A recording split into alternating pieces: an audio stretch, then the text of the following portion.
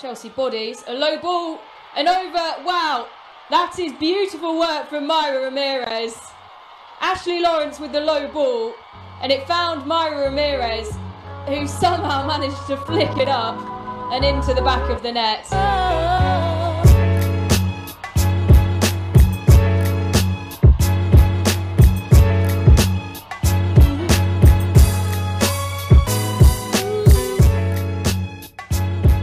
What's good? Welcome to another episode of Diaspora United. I'm Andre Carlisle here as your host, but of course, as always, with my co-host, Courtney Stith. Courtney, how are you? Less temperamental than last time. Nice. A lot more country. There might be a reason for that. The Yeehaw agenda has returned. Yeehaw agenda. Do you want to know a funny TikTok I saw? Yes. Someone was like, are you country or are you Beyonce country? And they're like, instead of saying yeehaw, we should say beehaw. Oh, okay. So I think it's now the beehaw agenda. The beehaw agenda. I'm here for it. I felt like the yeehaw agenda, the original one, it almost like it flamed out too quickly. I kind of wasn't done. I thought we were going to like keep it rolling for a while. So I'm glad another version of it is back. It's making me happy. I agree, because I love the yeehaw agenda. For those who don't know, while I don't have Southern roots, technically, my family has Southern roots. All my family's from Virginia, and not like Nova, Richmond, like, hello, we grew up in a place that was 20 miles north of the North Carolina border. I didn't get Wi-Fi till 2013. The country. They literally jokingly call it the low ground. And so I have made jokes before. Also, sometimes I talk to my mom, and a Southern accent comes out, and I don't know where it comes from. And it's never purposeful, and sometimes I think I am having serious health issues when that happens, because sometimes I also can't lose it, which is a problem. And so, yes, I am just slowly becoming more and more country every day. The more I listen to those two tracks by the Queen. Listen, Black country people, Black country folks are some of my favorite people in the world. They're incredible. They're great. I'm very excited for this. I will say it's like, on the flip side, it has made people like lose their fucking minds like already, which is also very funny. I saw this one person tweet like she's, like damn, I can't even remember how they said it, but basically it was like she's the way that she's singing with a country accent, like this is like stealing from our culture. And I'm like, yo, she's a Black woman from Houston, Texas. She's from Texas. About? Like, what are you? Y'all didn't come like heard a country accent before. That's intentional. She is Black from Houston, Texas. I was like, also, like, you want to get mad at someone for also now they understand appropriating culture, right? Interesting. Also, you want to talk about appropriating country culture? Go look at Taylor Swift.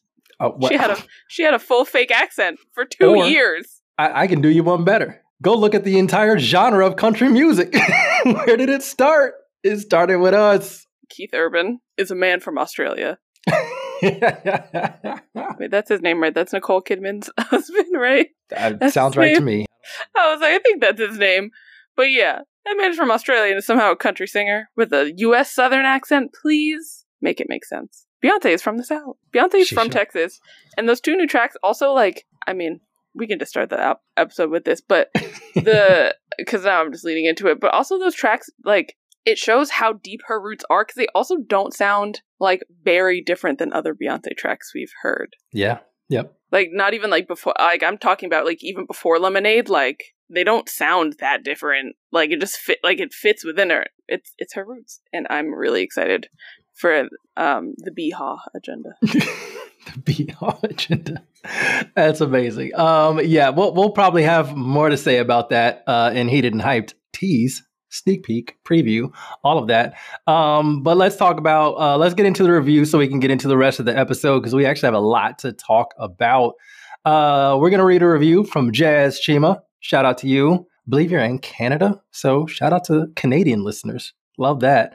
We love it when y'all rate and review the podcast, so please rate and review the podcast. If you have already, do it again. It'll be fine. It's free. It'll be fine.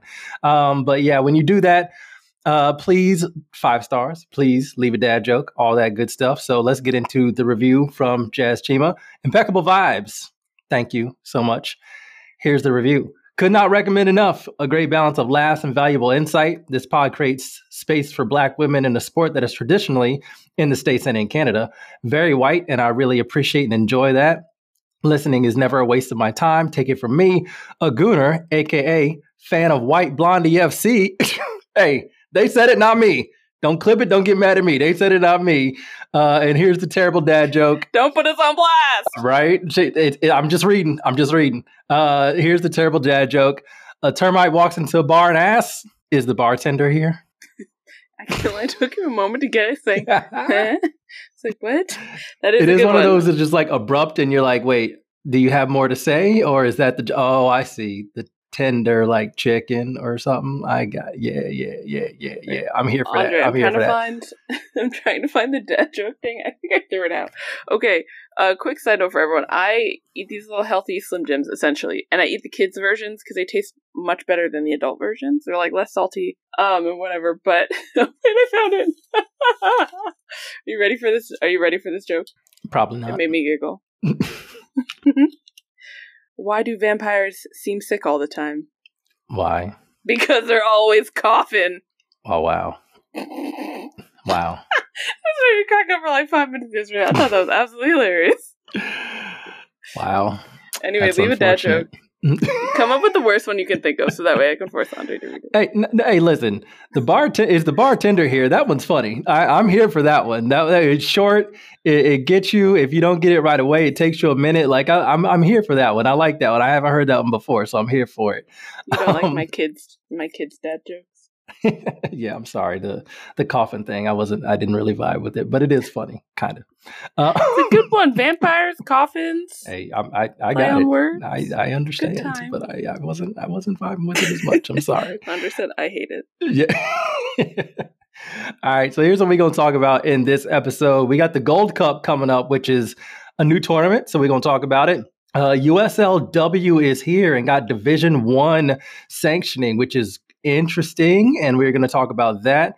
The Champions League draw for the women is out. We're going to talk about that, and then we're going to talk about some matches coming up, preview some matches, review some matches that happened across England, and also some Swiss foolishness with the Euros. We're going to talk about that all, and then probably Beyoncé again at some point, or many points throughout the episode. We'll see.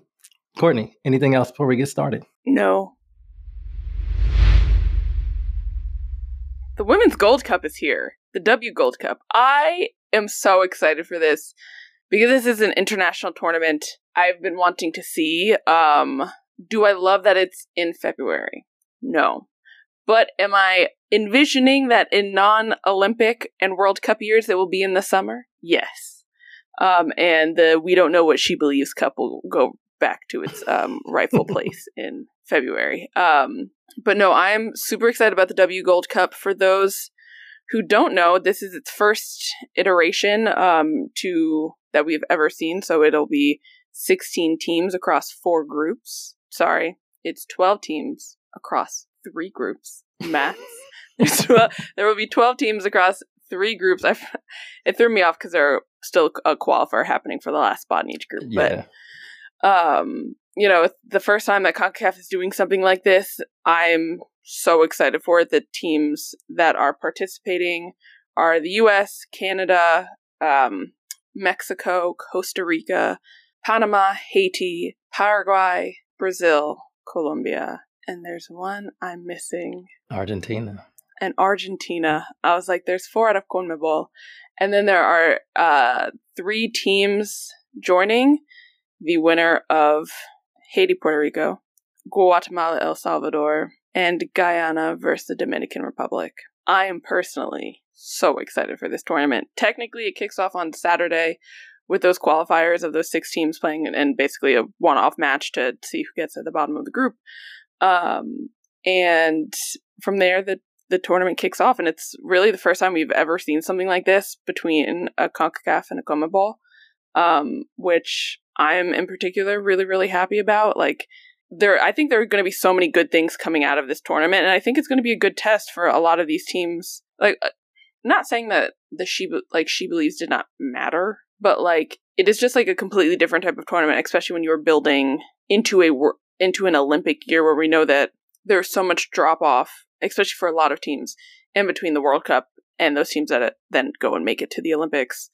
Part of it because of like load management, retirements, all that stuff. But also with that, I think one of the reasons why I think sometimes it's so hard to take success from a World Cup into an Olympic year or like into the Olympics, besides the gap in time in between them. But I also feel like you go from this tournament style into just kind of playing friendlies, and you kind of have, you have like those one-off tournaments in February, but this is like a legitimate tournament. Like the team that will ultimately win this tournament will play 7 games just like they do in the Olympics. So I think it's going to be really, really good. I am super here for this tournament. I absolutely love that the South American Federation, so that's CONMEBOL, has teams in it as well. I think I want to see more of this, especially from like CONCACAF, CONMEBOL, other federations. I kind of want to see them join one another for kind of tournaments like this, because UEFA's stacked. And I think when they put on a Euros, when they put on like any kind of tournament that brings in a bunch of UEFA squads, you can have like some really high-end competition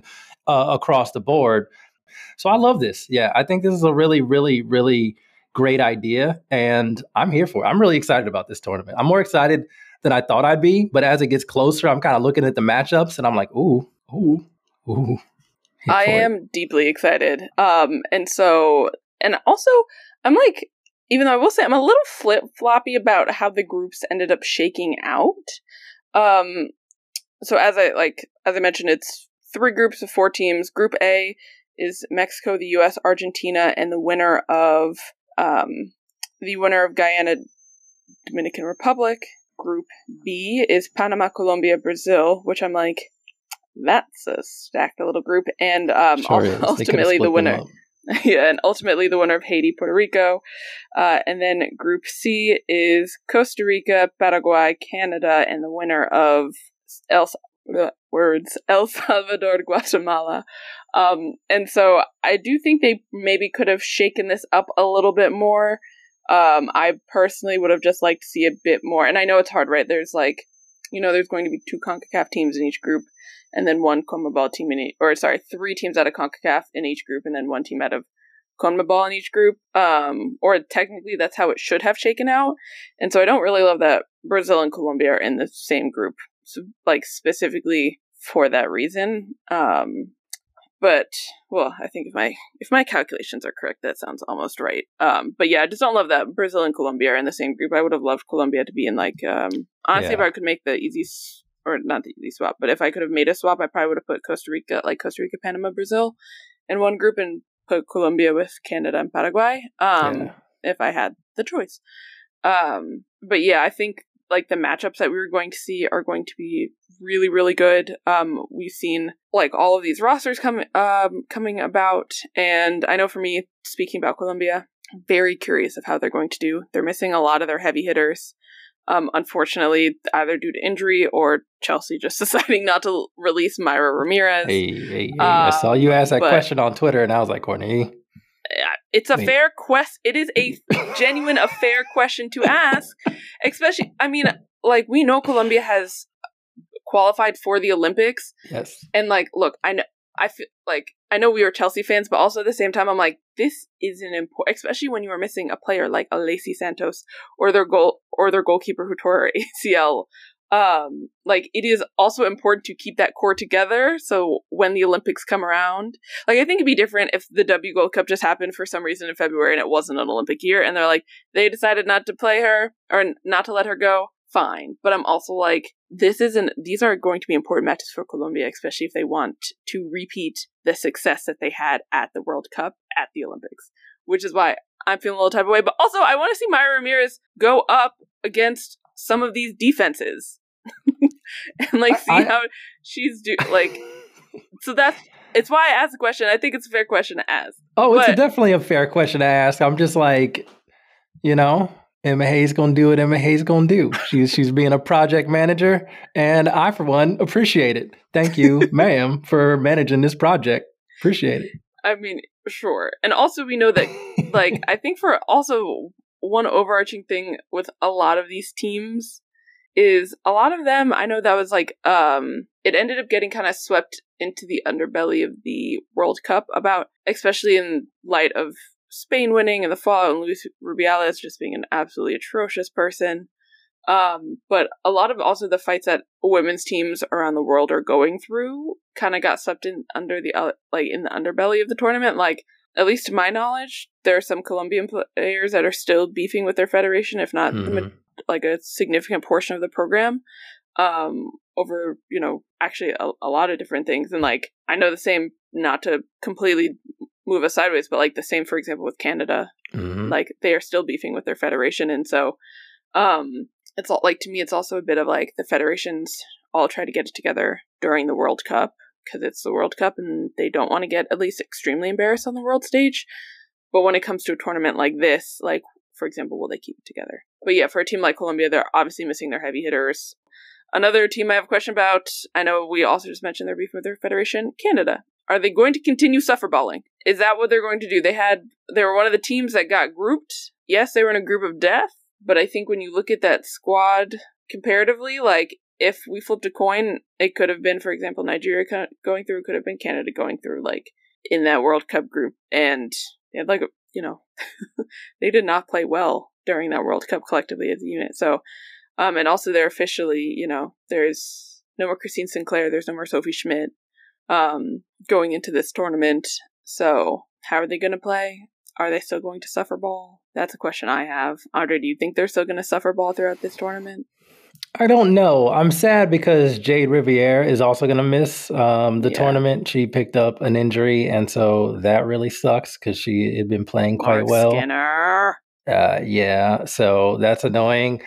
I will say, I don't know. This kind of goes back to your point about the federations and if they're going to be serious or not. I have no idea if this was the result of unseriousness or if this is actually something to read into.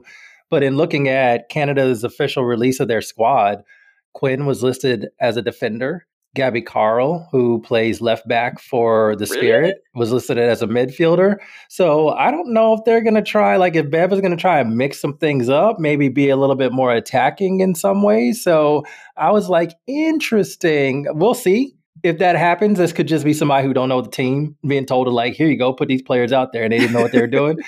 I mean, it's Canada. It's Canada. I don't know. There's only so much like leeway I'm willing to give them, but if there's the ability or the desire for Bev, who I believe didn't she just sign a new contract as well? She did just sign a new contract. Yeah, if she's feeling more secure and wanting to try new things instead of kind of maybe feeling that anxiousness or anxiety of the team not performing well or living up to that when they won the gold medal, which they did it basically purely through defense, which their defense was awesome, but they also have a lot of great attacking players. I'd like to see it loosened up a little bit or a lot bit, but we'll see if we get that. We'll see. I'm intrigued. I'll say that. I'm intrigued by this Canada squad because I always thought that they played way more defensively than they needed to with their talent. But I guess we'll find out. But I'm hoping that we don't have to run into more Canada suffer ball. I would appreciate that not happening.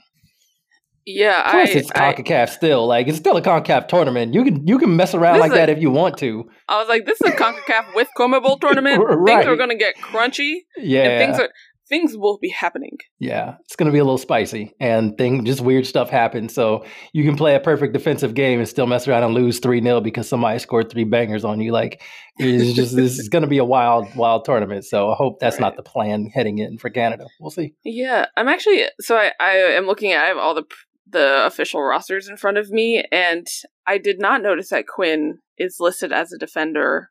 Yeah, it's interesting. Wow. I was like, Gabby Carl getting moved up to the midfield. I'm like, I don't know. Maybe they're going to do a 3-5-2 or something. Make something fun. Maybe. That's what I'm saying. It could be fun. Or it could just be them, whoever typed that out, don't know shit. It's one or the other. That, too, is facts. But yeah, that's some questions I have about Canada. But Andre, we had some bittersweet news for the U.S. last night that Alana Cook is pulled out of the tournament due to a minor knee injury. But that also means Captain Becky. Oh, Captain, my Captain. Becky is back. Becky Sauerbrunn has been called in. I saw that and it raised 2 questions. I was like, does that mean we purposely weren't calling her in before? I think at a time, you can't have Alyssa Nair be the only vet. Like, we know we joked, like, in November went to Australia, it was, like, Becky and the kids, which, like, kind of makes sense as team captain, but I was like, why weren't we calling her in before? Even to just, like, help this current transition that the U.S. Women's National Team is in. But she is in. I can't lie, I am curious if she's going to take back the captain's armband. Because I don't, like, it's a genuine question, because I was like, we know when anytime a new coach takes over any type of team, for the most part, your captains change. Like, I feel like there's only a few occurrences where maybe your captains don't change. And we saw, for example, when Vlatko took over, he gave the captain's armband to Becky, and Becky as sole captain, where previously, like, the U.S. Women's National Team, I think had, like, 4 captains, technically. But, like, Becky was, like, the sole captain, and then you had a vice captain. And since Becky's been injured, Lindsay Horan obviously is, because she was voted, elected, I don't know how they choose captains. She was chosen as vice captain. Essentially, I didn't want to say, like, elected, because I was like, I don't know if that's like, the right terminology. But she was vice captain of the team, and so my question is, technically a new leaf has been turned. Is Lindsay Horan the captain? Like, not vice off her name? Or is Becky Sauerbrunn still captain and Lindsay Horan is still vice captain? And that's just a question I have. I'm just like, I just want to know. Like, take away everything that has happened in the last 3 weeks. Like, I still would have had this question if Becky was called up in the last window. I was like, is she captain? Is she not captain? There's been a coaching change. I don't know. I'm going to say you don't need to take away everything that happened. I know, but I know people are going to say, oh, you're just, like, looking at, like, you're just talking about the article and everything that happened. But I'm like, I'm just saying, this is a question that I've had, like, if Becky was called in the last international window, like, that is still a question I would have had. No. I agree. It would be a question no matter what, but I think it becomes even more of a question when your captain calls American soccer fans not smart. So I do think that there are still those questions, and now it's even the New York Times. More correct. Now I think it's even more of a question. However, I don't expect it to change. The main reason I don't expect it to change is because I don't think Becky's going to start as many games as Alana Cook would. I think we're probably looking at Abby Dahlkemper rotating in a bit more, Tierney Davison rotating in a bit more. And so I don't necessarily see her starting. If it was going to be like her and Naomi Girma as the central defensive pairing, I'd say, yeah, she's going to be on the pitch 90 minutes, and that's going to be the case. But I think there's going to be rotation, and I don't think you can switch your captain. Well, you could, but I don't think they're going to go through that hassle, switching their captain up every other game. So the one question I do have, I love Becky. I love that Becky's back. I appreciate that Becky's back. I would appreciate even more if they would just make her captain, like you said, because, everybody knows where I stand on this situation. But I think for me, it's also an interesting question of, would this be a better opportunity to kind of like get somebody like Sam Staub in? And maybe they didn't want to do that because she's with a brand new team and trying to like learn that system and integrate into a very new environment. So maybe this just wasn't the right time. But I was thinking, this could have been an interesting opportunity because you still do have Davidson and Dahlkemper. They'll be able to pick up a bulk of the minutes, but you could bring somebody else along in a limited capacity to kind of help build their. I'm just kind of thinking of the passing capability of a Sam Staub, Naomi Girma central defensive partnership. That makes me really happy, but I also can completely understand the argument that it may not have been time for that right now, given that she's with a new team. Not that she is not deserving of a call-up, but I think when you call in a Naomi Girma, a Tierney Davidson, and an Abby Dahlkemper, a player like Sam, and they're all healthy, I don't think a player like Sam Staub gets the call, unfortunately. I do see a lot of, especially that passing range. Yeah. Like, Abby Dahlkemper is, really good at pinging a ball as well. That's just, what I'm, I see there, especially with, an Abby Dahlkemper and a Sam Staub, I do see a lot of overlap between the two, which is why I think it, regardless of if Alana Cook was not called in or something, or, had to be pulled out, I think there's so much overlap between those two. I think in terms of the role they're supposed to serve on the team or on the field, that I don't think that would necessarily happen. I had a question of, Alana Cook is out, where is Sarah Gordon? Fair question as well. I want to touch on Dahlkemper and Staub's passing because I think that is correct. And especially if you're talking about passing range, Dahlkemper has those really big switches. She's got that really big, long pass. She can measure it really precisely, and that's great. And Sam Staub can do that too, but her passing range is a little bit different.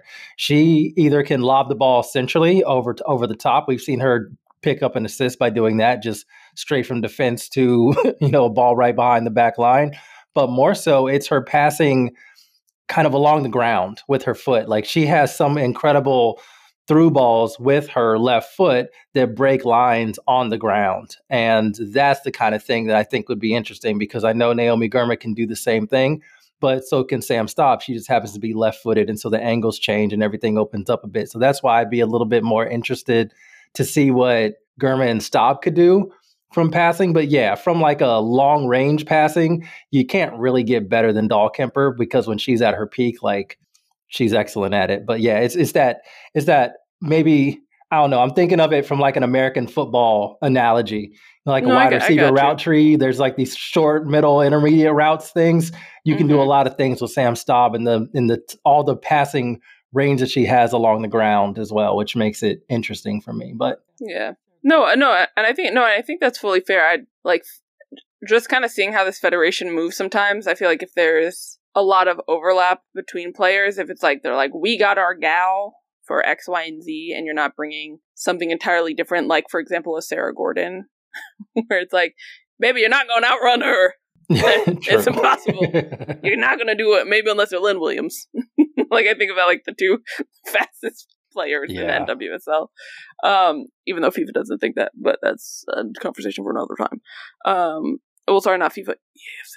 Sorry. But, yeah, I like see just, like, a lot of overlap. I guess in terms of, what they want to do. Like, yes, on the ground passing ability, I also think is deeply important, especially when there are times where you just choose to bypass the midfield, which I expect to happen. I expect there to be no proper midfielding happening still, unfortunately. But I would love to be wrong. I would love for there to be some proper midfielding abilities, but not even abilities, just like actually having the midfield function collectively as a unit together as a midfield. But I don't think that's going to happen, unfortunately. Andre, you know what though? I am what's the opposite of a silver lining? Like you're in a bad situation, something's good happen, like we're in a good situation, but there's like still a little cloud. I don't know. Maybe there's a little storm cloud on the distance. There you go. Storm cloud. I can't separate the fact that Jamaica should be here. Yeah. Jamaica should be in this tournament. And because of their federation's foolishness, still now they have none of the players who played at the World Cup this past summer have rejoined the team, or if not all of them, if not the majority of them have not joined. There were one or two that I had questions about because they were kind of in the mix prior, and I don't think they ended up getting called up. But none of those players are back. Honestly, at this point, I'm like, I don't know if any of those players are going to come back to the Jamaican Federation, which makes me personally super sad, as I think the Reggae Girls like captured the hearts of a lot of people, and people enjoy watching them play. And also, even though it was like maybe not the most attractive football to watch, they were really good and got out of a very tough group during this World Cup. And the fact that they're not here is deeply disappointing. Not for the players, but like for the federation. Yeah. To let what happened, like what has happened, is deeply disappointing and pretty shameful. Yeah. What let this continue happening, which is really the frustration. It's just like, ain't y'all tired of this? Like, you look like an embarrassment every single time it comes to the national team coming together, and we hear a ton of stories, and it's just obnoxious and it's annoying, and I feel for the players, but I am also sad because they deserve to be at this tournament. Like, they had the best defensive record at the World Cup. They allowed one single goal, and it was a really well-worked goal from Colombia, and Colombia celebrated the hell out of that goal. And they should have, because it was not easy to score on Jamaica. So yeah, the football wasn't exactly the most expansive even though there were bright spots in the team, but that's how you start. That's how you build. You get the solid defensively, and then you continue to add different elements once you have the defending part of it down. And this should be a tournament where they're able to kind of take the next step and continue to grow and develop as a team, becoming more balanced. And we're just, obviously they're not even there. And who knows when we're going to see the Reggae Girls on the pitch again, given how the Federation continues to act and let them down. And so it's really disappointing, and it's really frustrating, because literally they just had one of the best performances the country's ever had at a World Cup. And they grew the profile of the program themselves. Like, they were a great team to have and watch at the World Cup. They put off some amazing upsets. That draw versus France was great. Like, that was a great performance, and nobody really expected that. Yeah, that one too. Like, they played their asses off, and they deserved all of the good results that they got. And to not be able to build off of that, to have a federation that still doesn't care, it's just heartbreaking and just extremely annoying. Yeah, and I know you said that's the best program finish that they've ever had. It's the best program finish out of any Caribbean nation that is featured at a World Cup, men's or women's. They're the only Caribbean nation to make it to the round of 16 in a World Cup, men's or women's. They're literally at, like, I know I'm not going to talk about Beyonce. Almost started, because I was going to talk about legacy. But the legacy that they left in that World Cup, we don't know. Maybe in 2032? Or no, not 2032. What am I thinking? In 2026 on the men's side, when the World Cup expands to 48 teams? I don't know. I don't know what's going on in men's soccer sometimes. But my point is like, maybe in a few years, someone might try to be able to match that record. But the fact that they made it out of that group is something to so deeply hang your hats on. And the fact that the Federation does not support them, the fact that they let it get so sour between them and Stella Marley and the Bob and Rita Marley foundations, for them to pull out their funding of the women's team as well, is something they should be deeply disappointed about. Yeah. And I'm disappointed for them.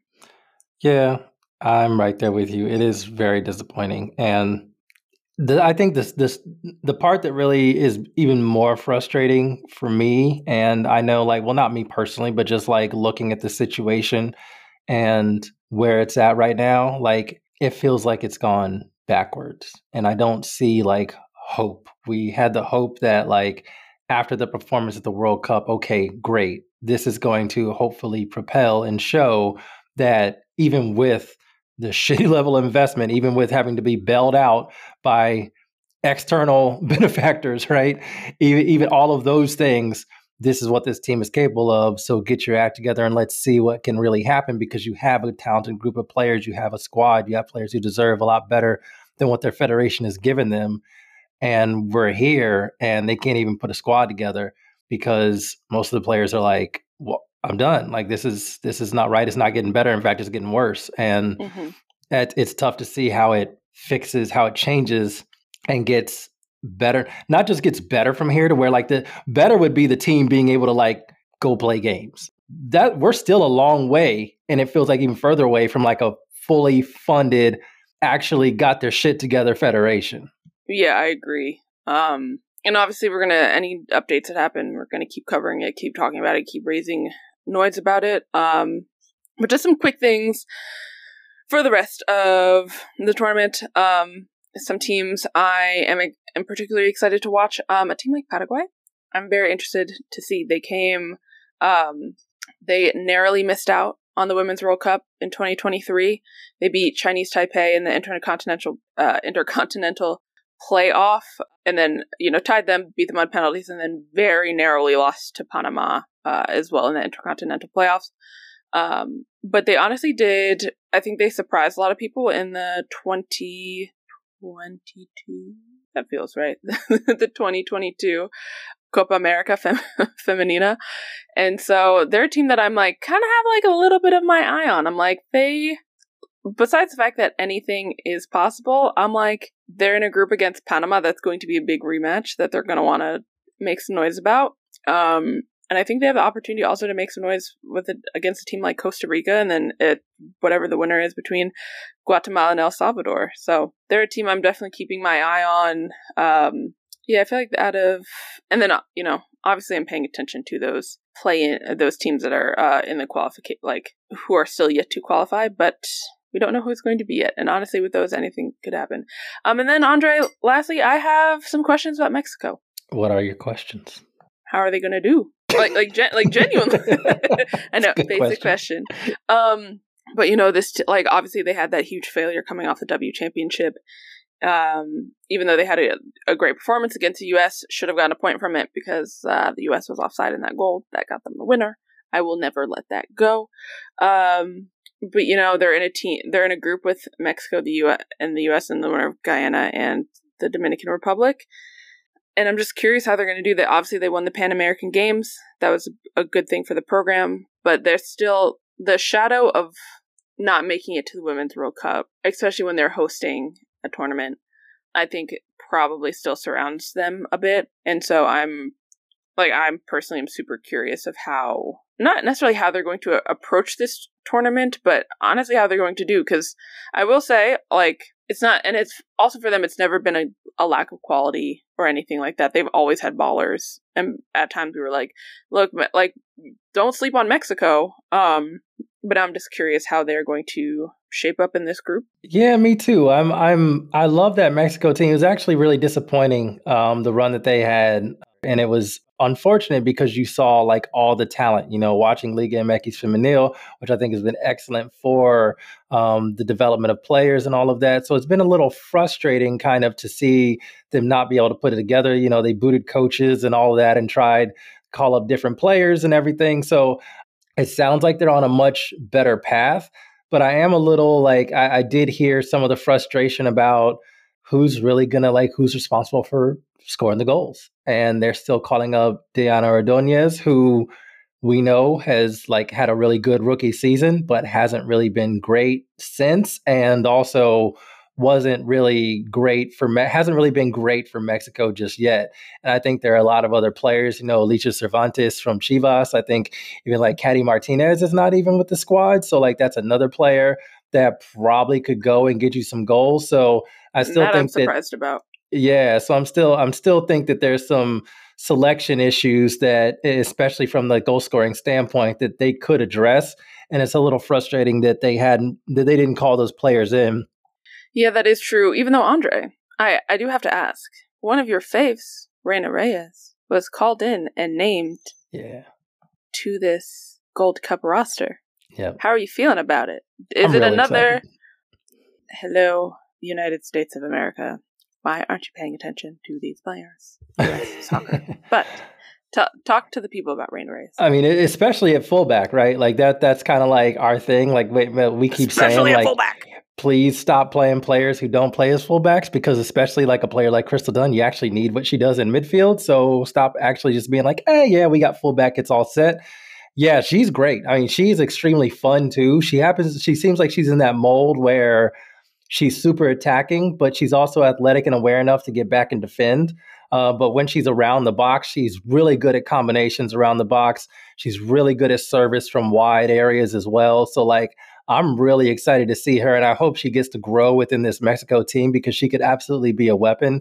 And with some of the other the wide attacking talent that they have, they could really do some cooking along the wings with her out there as well, because she's approaching that level of you got to watch out for her. She had a really good, they eased her in Portland, but she had a really good season, especially if you look at her numbers. Her numbers are kind of outrageous in the way that she approached playing that position. The underlying numbers are really good in possession and both defending. So I'm super hyped for her to see her development, and hopefully she gets to continue to grow within that Mexico squad, because, hey, again, if you're intent on playing Ordonez, then you really need to hope that Reyes really grows into the team, because she can put the ball on Ordonez's forehead when she needs to. And that's something I feel like you're going to need.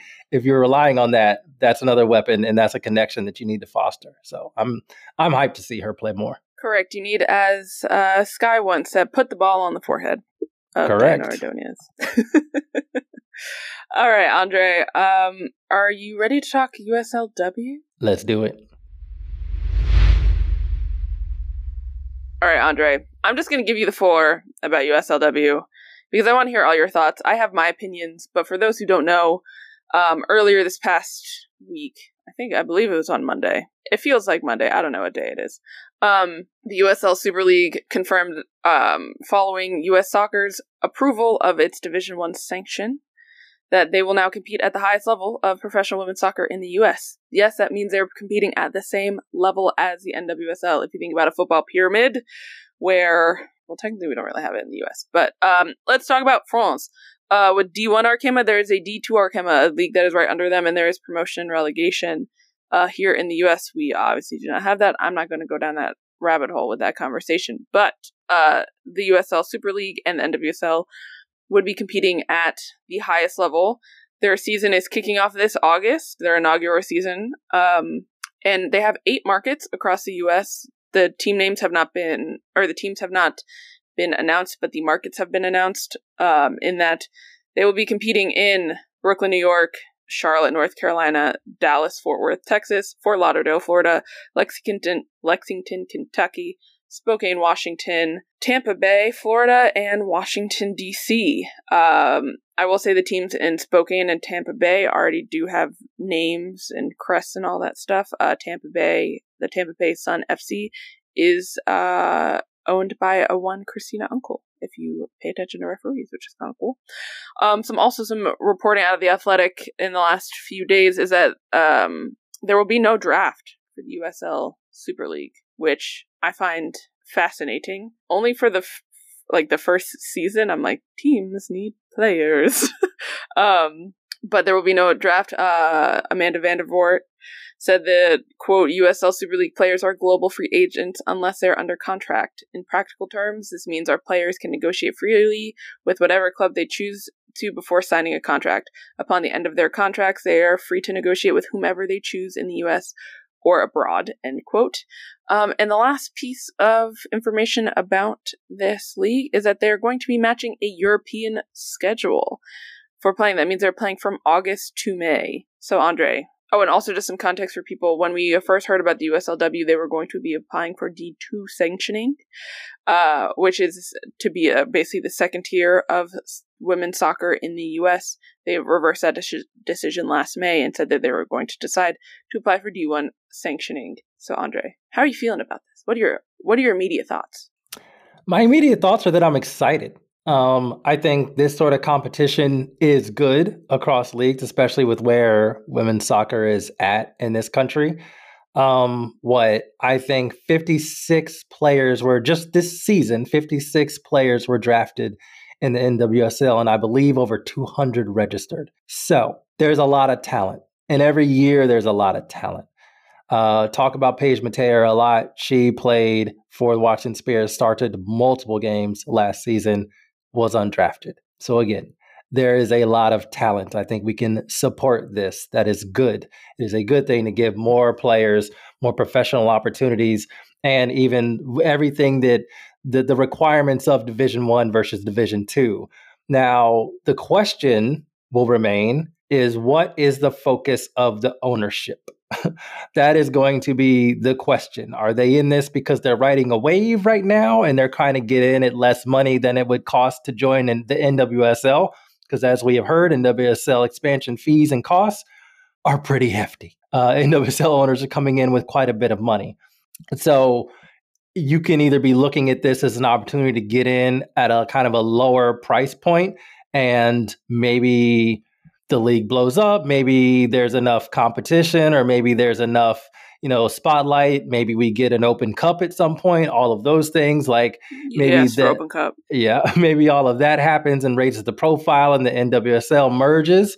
We have seen that plenty of times in this country before. The NFL merged, I believe, what was it, the AFL or something? I don't remember, but the NFL. Who are you asking this question to? I'm sorry, it's just random. But the NFL merged back in the day. The NBA merged back in the day as well. So this is not unprecedented, especially in this country.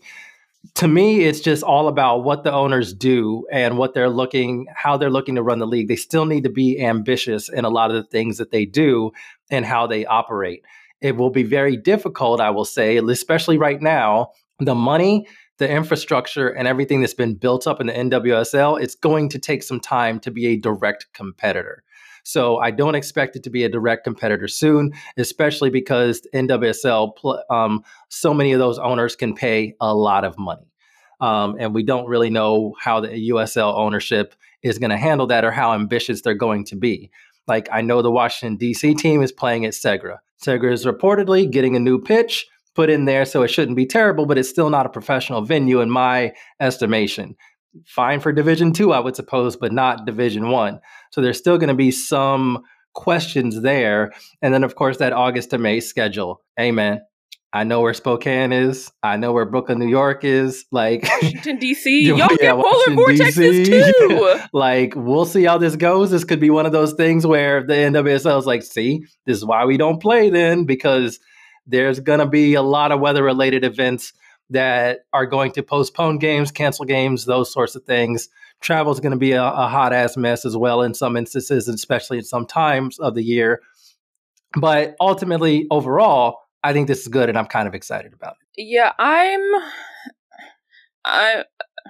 trying to think of like the word to say of how I feel about this. I think I'm a bit more cautious about it. I know there was a lot of people saying like NWSL get your bread up, which yes, but also I think the USL Super League, for example, has been able to watch and learn from the mistakes of the NWSL. Mm-hmm. And I don't think that should be that should not be divorced from the narrative. I think that is something that is extremely important to include in the creation of this league, of being able to watch a league like the NWSL obviously grow from its infancy, but also like being able to easily see all the shortcomings that have come about and then try to right those wrongs, essentially. Obviously my number one thing, while I'm really not a huge proponent of the draft, I'm just like, there's got to be some sort of like, maybe not a combine, but I'm just like, all these teams need like players. So like, but outside of scouting, which is like, combine would be dope, actually. I'm like, where are all these teams going to find these players? Like, obviously we know there's NWSL draft and all these things, but also at the same time, I'm like, if you were looking just at the U.S., how many Division I programs are there of athletes that are coming out of it that might want to play professional soccer? We know that 200 signed up for the draft, but there could be so many more. So also in my brain, I'm like, how do you even do all that? But also I'm not a club owner, club president, whatever, that, that's not my job. But I think the no draft is, honestly, it's kind of interesting. I'm kind of here for it. Of like everyone, in terms of everyone coming in as a free agent, that I really do like. I have some questions about these markets. Brooklyn, New York. Baby, I live in Brooklyn. Where y'all gonna play? People told me you have a field. Yeah. I'm just saying you can't be a Brooklyn team playing in Queens. Okay? Objectively, where y'all gonna play? And Andre, literally, I looked deep in all of the Google Maps of Brooklyn, of like, where can a team play that a D1 professional team should be playing? Yeah. Technically, I found a field really close to the beach in Diker Heights, but I technically haven't even looked at it. And technically, there's a spot in my neighborhood, it's not in my neighborhood, but it's not far from my neighborhood. But that's like not a professional field. It's a high school field. And I know for the Tampa Bay team, because I do follow them on Twitter, I saw that they have already chosen their location. And it's to be fair, it's technically something similar that Boston is doing, where they're sharing a municipal field. But also, I didn't like that Boston is doing that. And I don't like that these teams are going to be playing on, or for the most part, be playing on turf. I thought it was the first thing that literally popped out to me as soon as I watched that video. Like, their kind of opening video, watching it the second time, they kicked off that ball, and I literally saw a cloud of turf pop up. Yeah. And I'm like, if you want to be D1, you cannot play on turf fields. On the sheer nature of, we know the amount of ligament injuries raised significantly just by playing on turf in and out every day. Like, and and to be fair, now in the NWSL, I think there are only 2 teams that play on turf fields regularly, in Seattle and Portland. And for that, it's also purely because of the weather. So like that, I can't lie, I don't really like it. I have a lot of questions about the facilities. And like where these teams are going to be playing. And then my big thing, and this has always been my big thing, we've talked about it loads on this podcast, but the August to May, you think that, I almost got myself canceled because I almost said something crazy. I'm going to rephrase. You think that Major League Soccer would not have had a European schedule if it was not possible? You don't think how old am I? In the 27 years that they've been around, that they would not have figured out a European schedule if it were possible? It's just like, it's quite simply not possible. They would have figured out a way to do it. Like, especially on the men's side, because technically the NWSL used to be like, what, April to like August? You know, that first season it was like 4 months, and now they've expanded and extended and all that stuff. So it's like, okay, they're starting in April. Maybe they weren't thinking about, starting in August, whatever. But on the men's side, where they've actually been here for almost 3 decades, not yet 3 decades, only 27, not yet 3 decades. They would not have like tried to figure something else like that, or USLW, or USL on the men's side would have not figured out something like that. I just think it deeply limits where you can play. And maybe you're thinking, in the most cynical way, global warming is happening. These places are getting warmer and might not be affected like by cold polar vortexes as much. But also on the flip side, there's also a whole other host of issues that are coming to these areas with global warming. I can say that I have lived in both Virginia and born and raised in Jersey, and I live in Brooklyn. There are certain things that you cannot do in December, January, February. Growing up, not only did I play soccer, I also rode crew. And trust me, I used to watch weather patterns of being like, especially with all of Gotham's rain delays, I know how to look at a radar now. But there are certain things that you can't do at certain parts of this country. And if you ever want to, for example, expand to the Midwest, if you want to even expand farther north, there are you quite simply you can't be playing December, January, even February is a little dicey. We had a 55-degree day last week, and then yesterday we got 10 inches of snow. It's just not.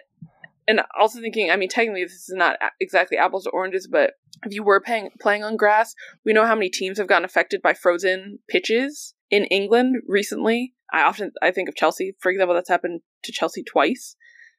And in England, it doesn't. The reason why they can play technically all year in England, even though it's frigid temperatures, is that it just doesn't snow that much. So they're not that deeply affected by the snow. But the pitch can still be frozen.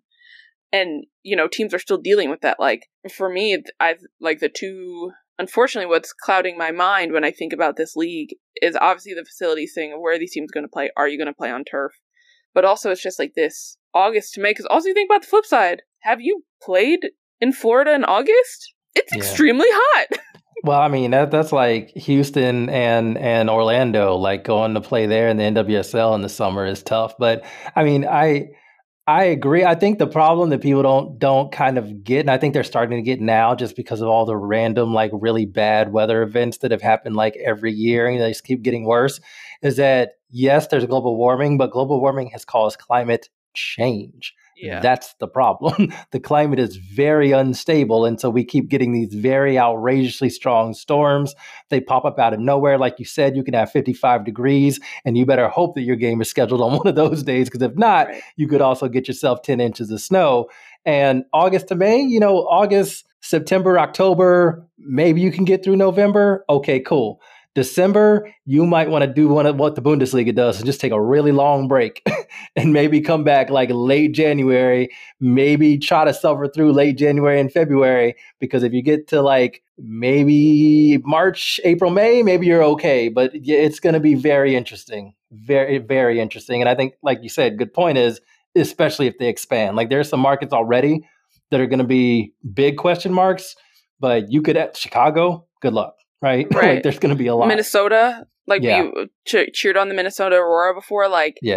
It's funny to me that it's I 100% want to make it how it is in Europe, but also those leagues in Europe, or maybe not those leagues in Europe, but football in Europe has been around for more than a century. They've kind of figured by force, they've had to like work through all of these issues and thinking about like heated pitches and all that stuff for when it is, you know, it's not going to snow in England, but it's still going to be absolutely frigid outside. And it's just like funny to be also like August to May, where it's like technically, I know it's hot. It can be super hot in June and July, but for the most part, those are the best weather months in this country. Like, and so that's like, unfortunately, when I think about this, broadly speaking. Hotter than hell in Houston. I was like, it's still real hot. Yeah. And also, you're talking to a person where I can literally become, a salamander on a rock. I can just sit there all day and bake and have a real good time doing it.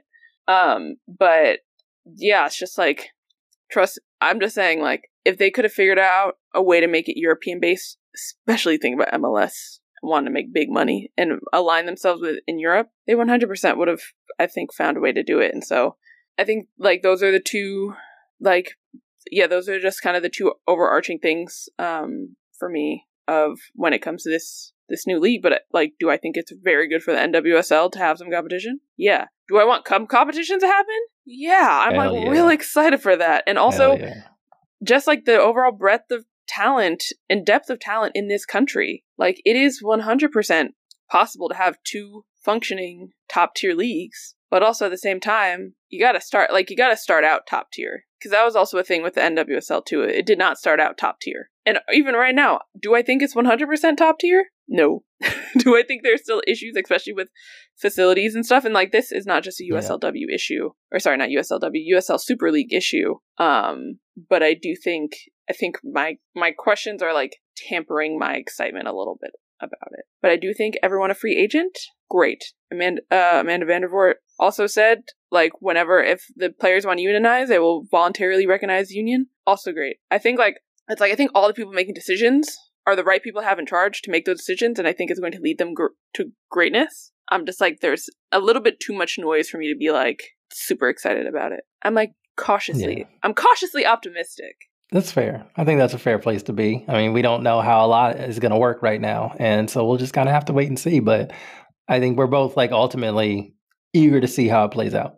Look, I will be at that Brooklyn team if they're not in Diker Heights. I'm not going that far. That's like basically traveling to New Jersey at that point.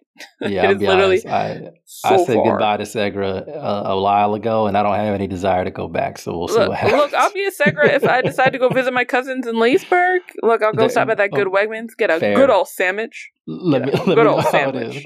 Andre, ready to talk Europe? Let's do it. All right, so let's talk about some goings on across Europe. I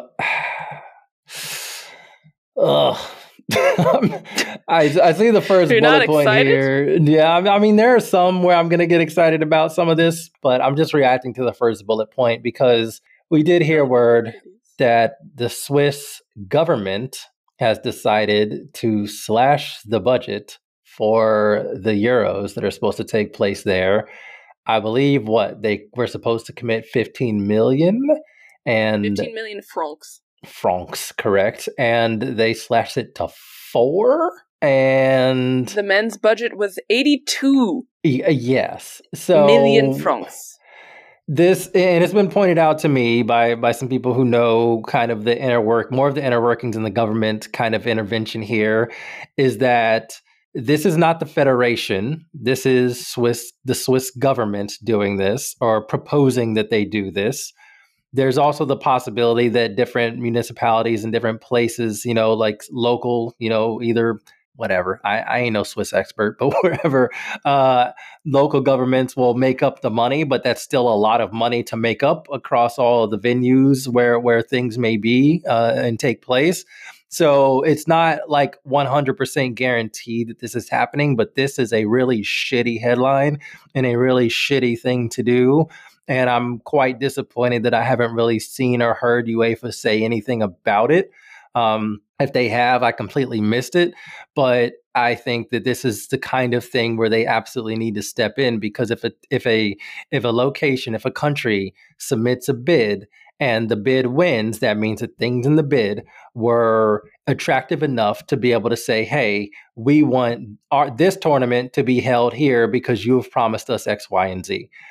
My guess is if you slash the budget by 11 million when you were only supposed to, when you were already only had 15 million committed, I feel like that somehow has to fall in the category of invalidating some of the promises that you made to secure the bid in the first place. So I'm kind of hoping that there are conversations happening and that this tournament will not be affected, because honestly, if this is how you feel, fuck you, right? Like, can move the tournament somewhere else. But I'm hoping that it doesn't have to come that way. I'd love that. I'm hoping it doesn't have to happen that way, but I do hope that there is a lot of pressure being put on them, because this is not just a bad headline, but this is just a really shitty and wrong thing to do. Yeah, I'm completely disgusted by this. I think it is absolutely ridiculous. It is absolutely atrocious for even the idea of this to come about. And really what it is that, you know, their parliament, or sorry, like the country's federal council just doesn't want to spend as much money on women's Euros. Like, that's what it is, plain and simple. This actually makes me so deeply angry. One, I went to the Euros in England not last summer, in 2022, and I had a fantastic time. Everywhere you went, people were talking about it. Obviously, it helps that your team is doing really, really well. England goes on to win it. But I think what makes me most frustrated is, like, it's two things. One, we are so quick to celebrate good things, which is important. It's important to celebrate good things because there are terrible things happening all the time. But it also just feels like such a slap in the face to all the good things that have come out of the Women's Euros, the Women's World Cup. Heck, what's going to come out of the Olympics this summer? And yet, you still have governments. It's not even the sporting body. I think I would almost be, like, less mad if it was just the Swiss Federation. The fact that this is a government-based initiative is deeply frustrating. What does that say to the young girls in your country that want to get into football? I've seen so many ads. Actually, one of the ads during the World Cup, one of the ads during the Super Bowl was by Dove, and it was about how many girls drop out of sports by the age of 14. And, like, this hits deep for me because I have been extremely sporty my entire life. I've played so many sports. Like, I'm so sporty and I love sports, and it's, like, truly, like, the number two thing about me besides being a Black woman. Or maybe number three. Number two is also loving Beyoncé. But, like, it is so deeply frustrating, the message that this is sending. And obviously, people in Parliament, like, I read some reporting, people in Parliament are obviously outraged about this. And they're like, this is going to have cascading effects for girls and players in this country. But also, it's just, like, it's just such a slap in the face. Like, it's just, like, such a constant thing of, like, 2 steps forward, 1 step back. Like, it's just, like, so, like, I'm just, like, so deeply angry about it. I know I just said it, of, like, not to make women's sports so family friendly, but, like, getting girls in sports is, like, really, really important for, like, your development, or getting in just in extracurriculars in general, but especially sports. It's so important for your development. And I just, like, think about all of the girls and women in Switzerland who also are likely huge football fans. Like, and it's just like, nope, we're just gonna slash this. Yeah, I second that. It's real stupid. And again, like, they used to have, like, what, a season or two ago, they had Servette, got into the Champions League, and it looked like, okay, maybe this is why they want to, like, kind of try and grow their domestic product as well and all of that. And you're thinking, okay, maybe something shifted from the time when they submitted the bid. But again, if that's the case, then just say so and get out of it. Put it somewhere else. Because also, it's going to make the tournament worse. Yep. Like, it's literally going to make the tournament worse. It's going to be less fans going to games. And, like, I've traveled around Europe. Like, the one thing I've heard everyone say is, like, Switzerland is already deeply expensive. Like, Switzerland is already super expensive. It sure is. When I heard it was going to Switzerland, I was like, well, guess I won't be there.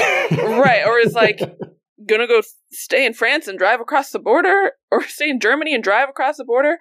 And so also when there are other countries that deeply wanted these Euros, and then you're just slashing them, like, UEFA at this point, UEFA has to step in, especially the point you made about, like, when you submit a bid, you're committing X amount of funds to it. If you're slashing the funds, you are reneging on your bid. Like, UEFA needs to come in and give it to someone else.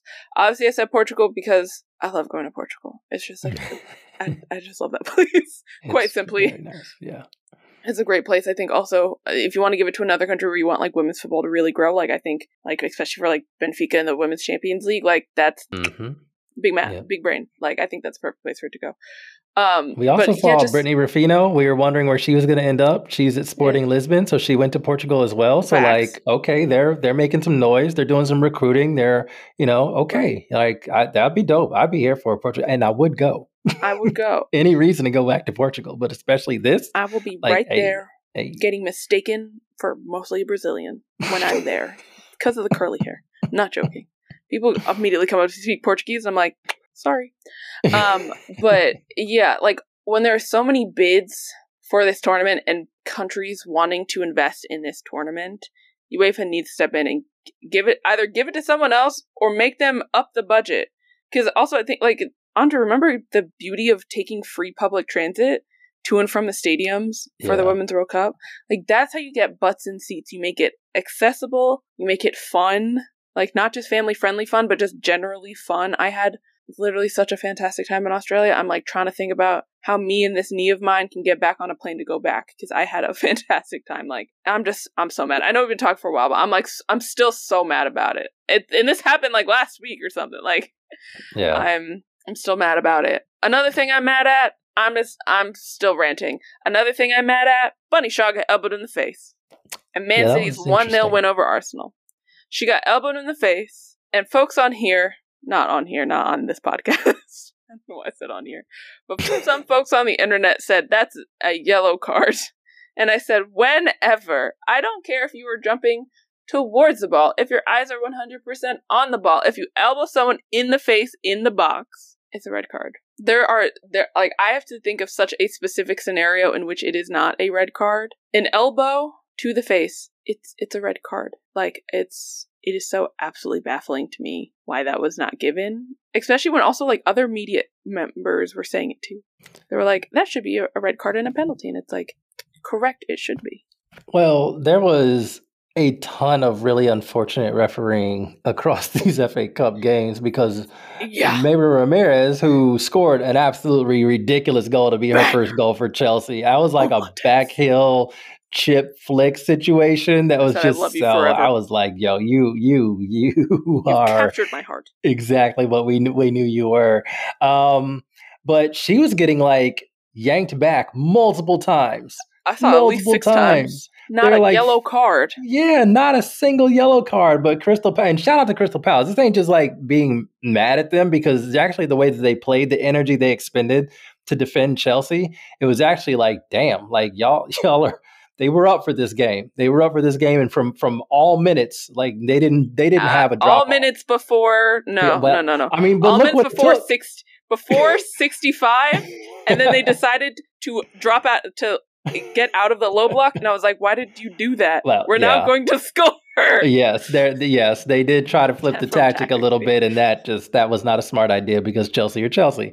But Chelsea still, I mean, think about the goal they scored, and that was the only goal of the game. So it's still not like they battered them after that, but it definitely didn't help in terms of giving the space to create that chance. But yeah, I mean, she was just getting like pulled, and shout out to her for not like getting mad or yelling at the ref or reacting to a player. Like, she just kind of dealt with it. But I was getting quite frustrated there. One, because obviously I'm a Chelsea fan and I wanted Chelsea to win, but like also player safety. Like, you got cards, like doing these things is important. Like, you can't just yank a player back when they're running full speed. Like, that's dangerous. Like, I need these refs to protect Black and brown players more. Yes. And it is not lost on me that Mayra Ramirez and Bunny Shaw are both bigger players. They are tall, they are domineering. Yeah. They can be deeply frustrating to defenders, that these two players were constantly getting fouled. And we've seen Bunny get fouled so many times in the WSL, and she is never protected. And if you need to ask yourself why, first of all, I'm surprised you're listening to this podcast, especially during Black History Month, but conversation another time. I mean, shout out to you. Hope you stick around. I mean, well, yeah. Hopefully you can learn some things today. Anyway, it is so deeply frustrating that these refs are so poor at protecting players at times. Like, so poor. And also for, like, textbook things. Let's say you did not see, and, like, we know that there's no VAR. You can't go back and look. And let's say, like, you don't see the elbow for some wild reason. But let's say you don't see it. For the Ramirez thing, those were textbook yellow cards. Like, so immediately textbook yellow cards. And maybe this goes back to an entire thing about like funding and resources and making sure that these refs are properly equipped and not making these women games like your entry level for refereeing, which not saying they are, but sometimes I can't lie, they kind of feel like they are. And it's so deeply frustrating. But I want to say happy American, not UK, but American Black History Month to Kiara Keating, because she was a brick wall against Arsenal, and she made so many fantastic saves that kept that game at 1-0 and secured her team the win. She was my player of the match, and she was just literally so, like, everything about her was so good. I heard Darian Jenkins say she's 5'6", but she was playing like she was 6'1", and I was like, first of all, period. But also, I was like, she's the growth that she's had over the last year and her quality in being able to unseat like Man City's starting goalkeeper and becoming the number one and kind of taking it as her own. I think she's just been so good and deserves so many flowers. And she's just absolutely fantastic. And I just want to give all the kudos to her, especially thinking about like the mistakes that she made the last time Arsenal played Manchester City and basically costing City the game. And the fact that she came in and just like flipped the performance and was like, I'm here. You're not going to get this ball past me. I'm not going to say if the ball did or did not go over the line at that very end. In my brain, I don't think it did, honestly. I think about, like, and I mean fully breaking the plane, which is what it has to be. I think it's like that, remember the ball is a sphere conversation from the Men's World Cup? The ball is a sphere, and so I don't think it was, it was fully broken, and so, I just want to give all the kudos to her. She was absolutely fantastic. There were also some really good performances around the FA Cup, though. And I have to give a shout out to Emma Kullberg, who is 32 years old, Swedish player playing for Brighton, had joined Brighton in 2021. Yeah, joined Brighton in 2021, had never scored for Brighton, and somehow out of nowhere dropped an 8-minute hat trick. An 8-minute hat trick from literally the 88th minute. Yeah, like it was tied. He was like, I'm here now. And she was like, hello, good morning, good afternoon, good evening. I'm ending this game right now. And good night. Yeah. I'm ending this game right now, and I'm scoring an 8-minute hat trick, which is honestly so baffling. That was iconic. That was absolutely amazing. And why, honestly, I love Cup games. They're fun. Also want to say Barcelona dropped points at home for the first time since ever. I'm just joking. about ever. I know it's not ever, but feels like it. Since 2019. So ever? 1-1 with Levante. That is amazing. And I think I said this on another podcast, but I was like, hey man, Raldez, my guy, don't put yourself on fraud alert before you even get to the spirit, homie. Like, hey man. That 4-4 with Benfica, and now you draw. I mean, also Barcelona play way too many games. Like Liga FA is absolutely outrageous in how many games they make them play.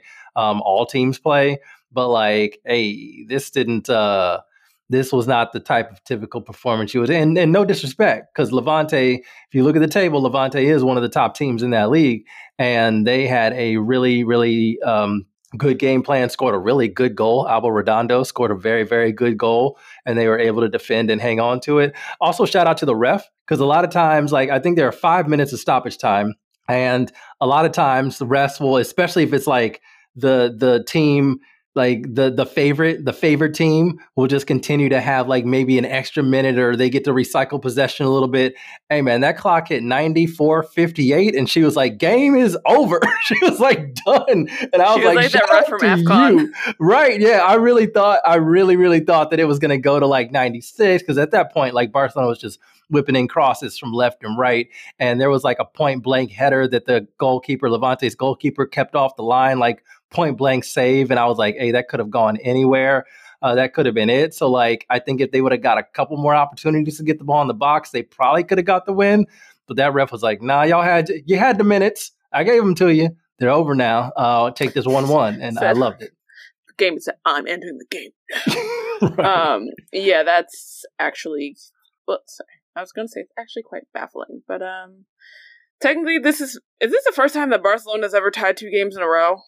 It's got to be. I mean, it's got to be. I in terms of like their results before they became the Barcelona we know, probably, but like technically it's not because they beat Sevilla like last week, like 8-0. So it's Well, yeah, not technically, 2 yeah, that's not back to back, but not in consecutive games. right. I was thinking like that UCL draw. Yeah, and then yeah. but I don't think Geraldes is on fraud watch, but if that does happen, amen. I will laugh saying. just at you. I'm just saying. I don't love the results right now.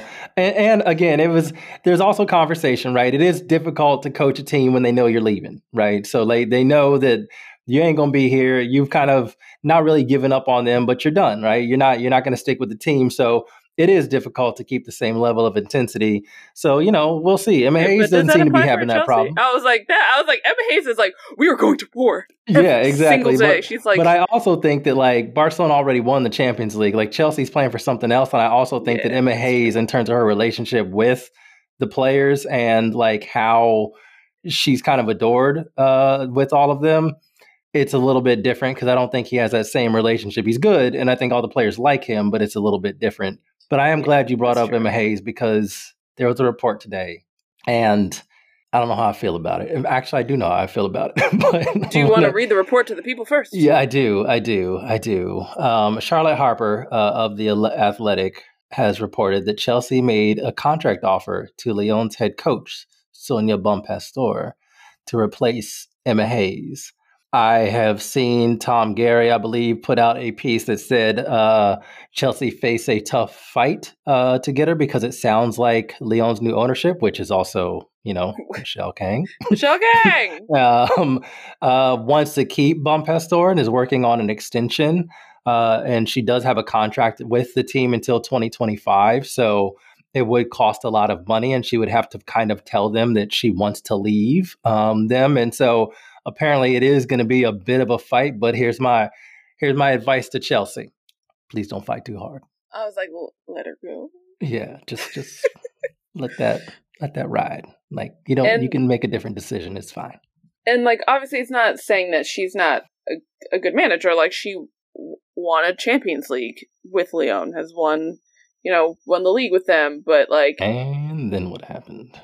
Katarina Makarova? Is that what you were Well, I mean, yeah, there's that, but also like the Champions League results since then have not been good. Like, well, yeah, I mean, especially when they're in, I would argue, the easiest group. Yes. Last season, remember last year's Champions League, Arsenal beat them 5-1. They played Juventus twice and couldn't get a single win. They drew twice, 0-0, and I think 1-1. Like they lost to Chelsea at the bridge. Yeah, with a depleted Chelsea. They had Mermielda out there. Like, hey, man, I love Mermielda, but...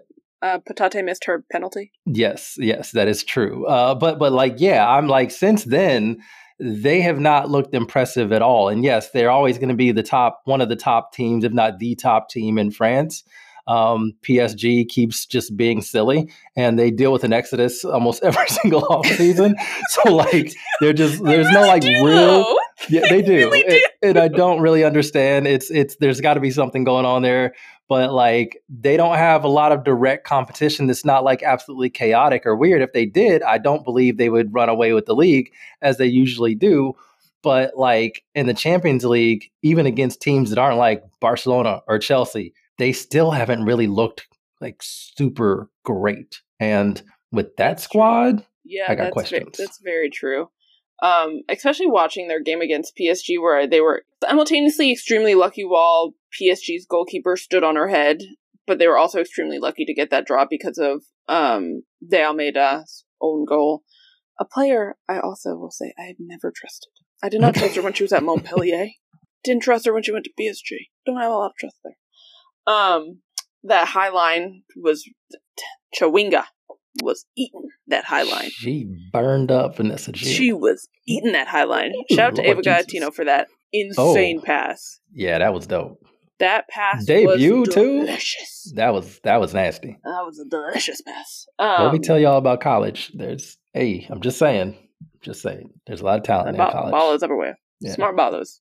They got college degrees. Some of them. Not all of them, but some. Yeah. But yeah, I'm not like super jazzed about it, honestly. But if I'm being honest, I'm like, who would I want to replace Emma Hayes at Chelsea, Emma Hayes. like I just can't think of anyone else. Also, I don't want anyone else. I just want her to be there forever, even though I know she's going to the U.S. Women's National. No, I mean, I think I don't know. There are options. I think the problem that I have with Pastore is that if you look at what Chelsea need, like she to me would be signing like somebody who's iconic, a well-known name in the game. And with the squad that they have and the recruitment that they've done, I think you need to focus more on. And I also don't think you need to replace Emma Hayes. Like you don't need the next manager that's going to be there for 5, 6, 7, 8, 9, 10 years. That's not the plan. Like you just get somebody who's going to take this crop of players that you got and like for the next 2 to 3 years, try to maximize what they have. So player development, I'm thinking of like even like tactical flexibility a little bit, some versatility, adding in some new elements, given the players that we have on the squad. There's a lot that can be done, especially in midfield with the different profiles of players, like have somebody that knows how to utilize those things. And I think that those coaches do exist. They may not be massive names right now, but I honestly don't think you need a name. If you try to just replace the name, I think you're going to go wrong. And that's what this feels like. Oh, yeah, I know. But like all the things you describe, I'm like, Emma Hayes. Emma Hayes. Emma Hayes. Oh, yeah, Emma well, Hayes. yeah, but I mean, we no, got her. I don't mean it. Yeah, I know, but I don't mean the next. Like, I want Emma Hayes to replace Emma Hayes because I'm like, I just want like a really great manager. Like, not the next great manager, but like already a great manager. Even though if I were to just randomly throw out a name, I don't know this person's name, and I also this popped in my head while you were talking. But then also at the same time, I have questions. But you know who's secretly doing a good job? Roma's manager. Yeah. And I like the way Roma plays too. I was like, the way they broke that Juve dominance in Serie A, Femminile, important. But that's a conversation for another time. But that was just something that popped in my head while you were talking. Yeah, I'm not like super into this hire, but also at the same time, I don't know if Chelsea is moving in the same way that US Soccer is moving, but also before Emma Hayes, they were like, here's a list of 3 candidates, and none of them were Emma Hayes, and they were like, hi, Emma Hayes. So maybe that's what's happening with Bowley at the wheel. But I also can't lie, I really hope that Emma has like a very strong hand in the process of hiring her successor. I'm be honest, I almost hope that she doesn't. I think in terms of like the transition of like passing things off, yes. But in terms of choosing the next coach, I think the team needs to handle that. So, I just don't. Also, at the same time, I don't trust Todd Bowley to put someone that's not deeply unserious in the role. Well, this is what scares me about it. Is it seems where the Pastore thing came from. It's just kind of like, ooh, like who's a big name manager, and if you're not going to get Serena Wiegman from like she's not going to leave England, so then the next name would be Sonia Pastore. Absolutely die. The death I would have if that were to happen, I would hear that and my brain would explode on the spot. Like, Chelsea would be the most hated women's team in England. That's the other problem. Like, I think they'd be real upset. Also would be like so, like that would be so funny to me. Like that would be so funny. But yeah, I just like also don't trust the board to not put in someone deeply unserious. Yeah. But yeah, that's the thing. But Andre, wrapping us up here because we've been chitting and chatting for a while. The Women's Champions League draw happened.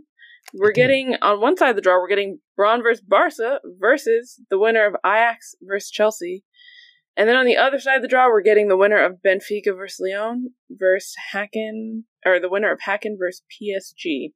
I actually think this is the best draw that could happen outside of I want to swap where Chelsea is on the bracket. Technically, I'd be fine if we also swap like Ajax and Benfica, but I do think like from a purely neutral standpoint, I do think they're the most interesting matchups. It's the type of matchup where like I don't think they're all going to be walks in the park, honestly. Like Hacken PSG, I'm like, the way PSG is playing, they could win 5-0 or they could concede 4 goals. Like anything is possible. And honestly, kind of the same way for Lyon. Like Benfica's got sharp shooters. Mm-hmm. And have a fun playing style, like Lyon, again, could score 4 goals. Or with the high line, get burned really bad. Yeah. The one that is frustrating is the Braun Barca. Like, just, all right, fine. You want them in the semifinal? Okay, well, I mean, no disrespect to Braun, but they ain't beating Barcelona over 2 legs. And that's kind of where I get frustrated, too, because I I think it would be very interesting to see Chelsea play Barcelona in a championship. Beating them across two legs scares me. That's very hard to do. Me too. So if Chelsea gets by Ajax, which Emma Hayes was very, very complimentary of Ajax, and because they asked her about the potential matchup with Barcelona, and she was like, "There's no way you're going to get me to kind of look past Ajax. That's a very good squad. They deserve their position." And of course, Colin Lily. She could be doing that thing that some managers do. But I also need her to put her arm around Lily Johannes and be like, "Hey, so come got to an the idea. Sit down 2 matches, and I will bring you to the US. Yes, great thing. I have an idea, and you're gonna love it." So, but yeah, I'm kind of excited about it. I think it's gonna be good. I've got basically every matchup for me besides Braun Barca is gonna be interesting. I'm hoping that Benfica has a lot of confidence from that 4-4 with Barcelona, because they really don't need to play with any measure of fear against Lyon. I think if they hit Lyon will get a little bit shook, and I feel like they can. They have the talent to do so. So yeah, I'm excited about the Champions League whenever it comes back in like 6 months. Just feels like it's such a long break. The group stages are over. It is, but it's just like the group stages are over, and then it's like, I want the Champions League back, but it's gonna take a minute, but it's fine. I'll be fine. It's gonna take a minute, but we have the W Gold Cup to keep us warm. Correct. I mean, in March 19th, so I guess it's not that far away, but it feels like it's far away. Okay, that's really syncing up with the start of the NWSL, huh? Sure is. Everything gonna happen at the same time. It'll be fine. And the final of the W Gold. Oh God, March. Yeah, that's March 10th. Yeah. March 20th. All right, heated and hyped. It's time. You go first. What are you heated about? Ooh, Jinx! You go first. I'm heated about June Endo tearing her ACL. Just makes me upset. I just hate it. She's one of my favorite players, and I saw up close how Japan was affected when she was not in at left back, and that was actually the game they really needed to win. And I was really big mad in the stands and was really cold, just cold and mad in the stands because I knew how that game could have gone. Yeah, it was unfortunate, but she's such a fun player, and I was really looking forward to what Angel City was building in attack. I mean, they have such a fun, versatile attack, and I was really excited to see pieces come together. Obviously Messiah Bright getting her to kind of be that central piece. And then with the wide players they have, she to me was very central to that, especially without knowing Kristen Press's timetable. Her on that left wing is just such a fun player. She's so clever. She's so good on the ball, loves to nutmeg people. I mean, just a player straight off, imprinted in my heart because of the stuff that she does. She plays disrespectfully. She does all the disrespectful things that I like to see. She's audacious, all of that. And we're not going to see her for at least, we're not going to see her any of this season. And then we'll see when she comes back, and hopefully she can be back next season. But it just sucks. It really sucks. And not going to start the whole ACL conversation again because we've talked about it a lot, but it's sad. Every time we see it, it's sad, and this one really hurt. Yeah, it sucks. It 100% sucks. I'm gutted for her. That absolutely sucks. She probably would have made the Japan's Olympic squad. That it sucks. Oh, absolutely. I think he learned his lesson. You cannot play. You need Junindo out there, and now he's not going to have that opportunity, and that really sucks too. Yeah, deeply unfortunate. Ban knees, ban ACL injuries, ban quads. Why? Because I'm heated. I have a 2-part heated. One, I'm heated at my quad, on my left leg. I had surgery. My quad does not want to engage, ever. It's I'm going to be dormant, and I'm you literally can't be dormant. I need to walk. I need to be able to do things. And so, my body part of the week that I'm beefing with this week is my quad. Stay tuned to see next week. Is it still my quad? Is it just my knee in general, or is it my calf muscle? Or sometimes is it me and my silly little brain? But yeah, I'm currently beefing with my quad because it never wants to engage.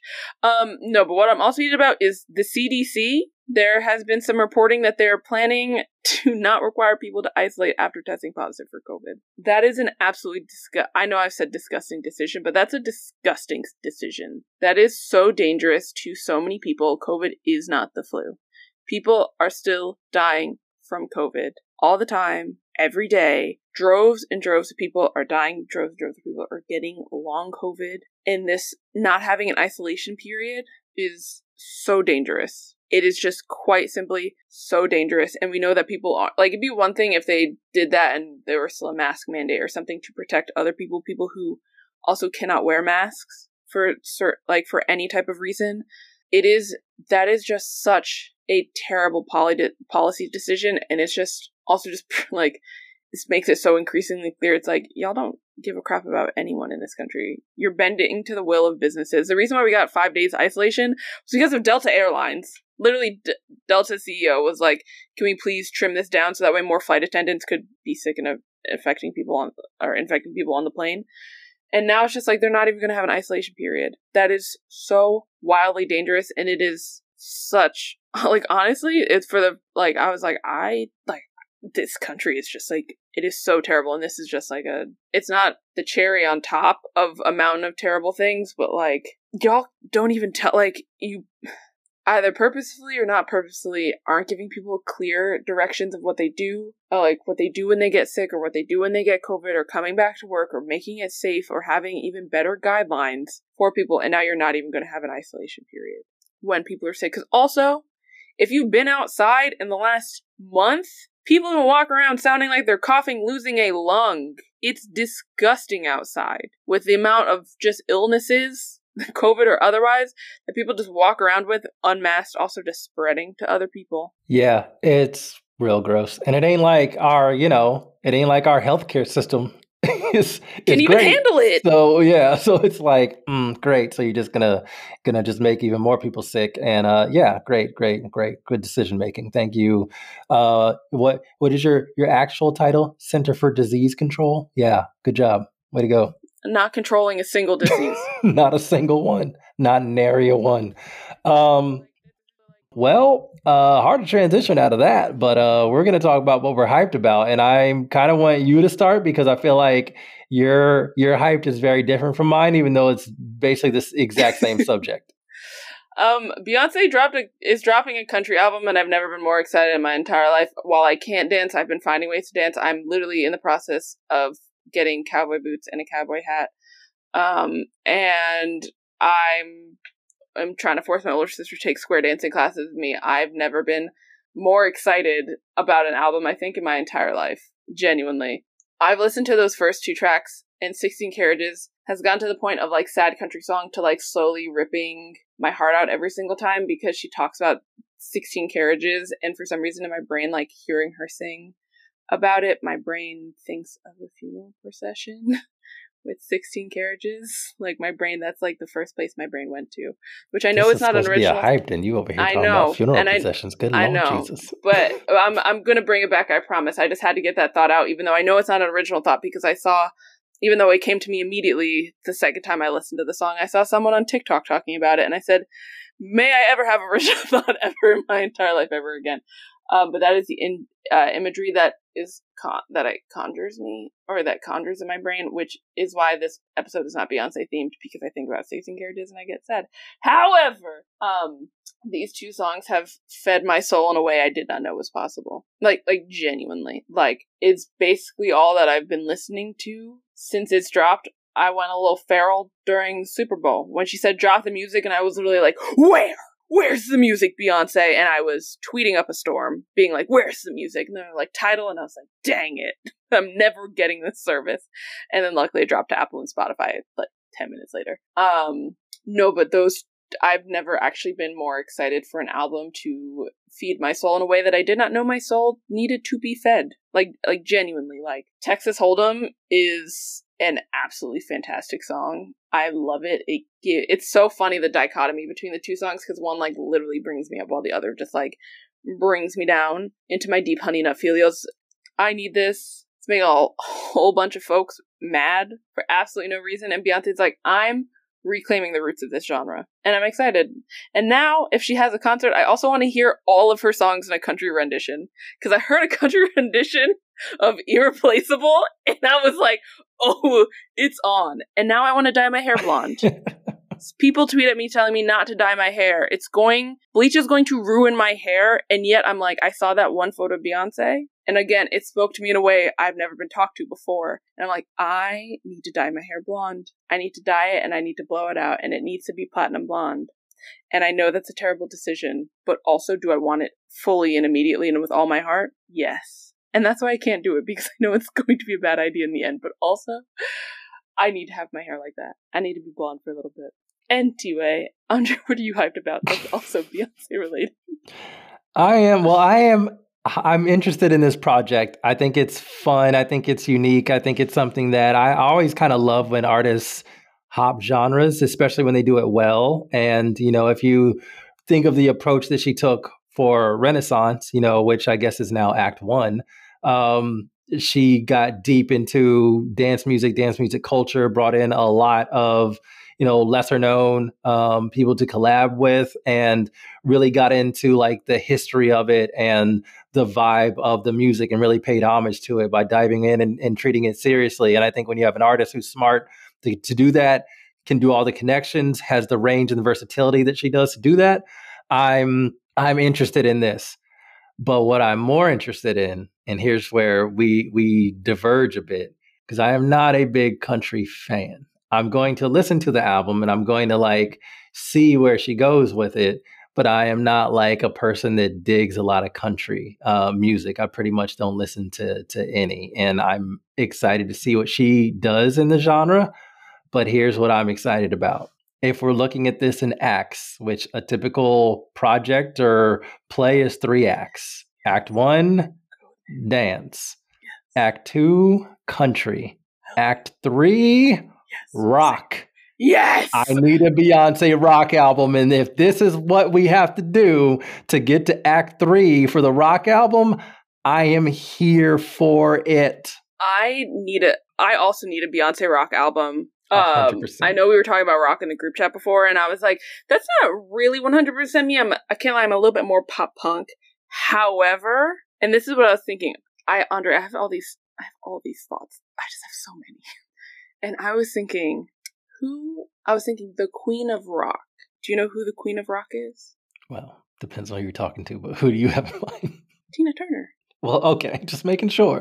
I'm just saying. Who are you talking about? Well, I mean, mine is Tina Turner, but I was just if you ask some other people who might not be, Pish posh, I don't care about them people. Right. But I'm just saying, if we get like a Beyonce, so here, this is also I have so many big thoughts. So if we think of and I know we need to end this podcast, but just come with me on this journey. If we think about Renaissance and obviously delving into house music, but also I felt heavy Prince influences, along with others. And with this country, I haven't yet come to my influences, but also I'm put Brittany Howard on a song, please. That's actually all I need. That's gotta happen. And then maybe Casey Musgraves, but I just love me some Casey. But Brittany Howard, also Chris Stapleton. I want to hear him sing that. I just want to hear him sing this phone book. Even though I will say I'm also not super into country. I hear a little country here and there, but I'm not super into country. But rock album, if we get somehow Beyonce, Tina Turner crossover somehow, I will cease to exist. I love Tina Turner. I don't think people really know this that much about me, but I love Tina Turner. Deeply, spiritually, in my soul, I love me some Tina Turner. And if there is that influence on that rock album, I personally will cease to exist. And I will take joy in that. I will take so much joy in that. But also, I will cease to exist. I need a Beyonce rock album. Yeah, this is why I'm excited about it. I just acts come in 3. I'm looking at the genres that she's been in and how she's pushing herself and kind of molding her style into different genres and territories. And logically, I don't know what Act 3 is going to be, but I feel like it's got to be a rock album, and I need it. If by Janet Jackson is one of my favorite songs, it is a rock song. There are so many, Black Cat as well. There are so many that she could dip to and dip in. I mean, and we even can go to Scream. Some serious rock where there's Black rock, musicians that sing that are in the rock space as well. And there are so many collaborations that she could do. I think her voice lends well and would sound good juxtaposed with electric guitar as well. So I need it, and hoping that, and I don't mean to skip ahead from Act 2, but the way I vibe, how I get down, I'm more excited about the possibility of an Act 3 rock album. I need it. I want it. for some reason, when you brought up Janet Jackson, I also thought of, and maybe, I'm curious, do you consider Scream by Janet Jackson and Michael Jackson a rock song? It's got rock elements, but I don't consider it a rock song, to be honest. Fascinating.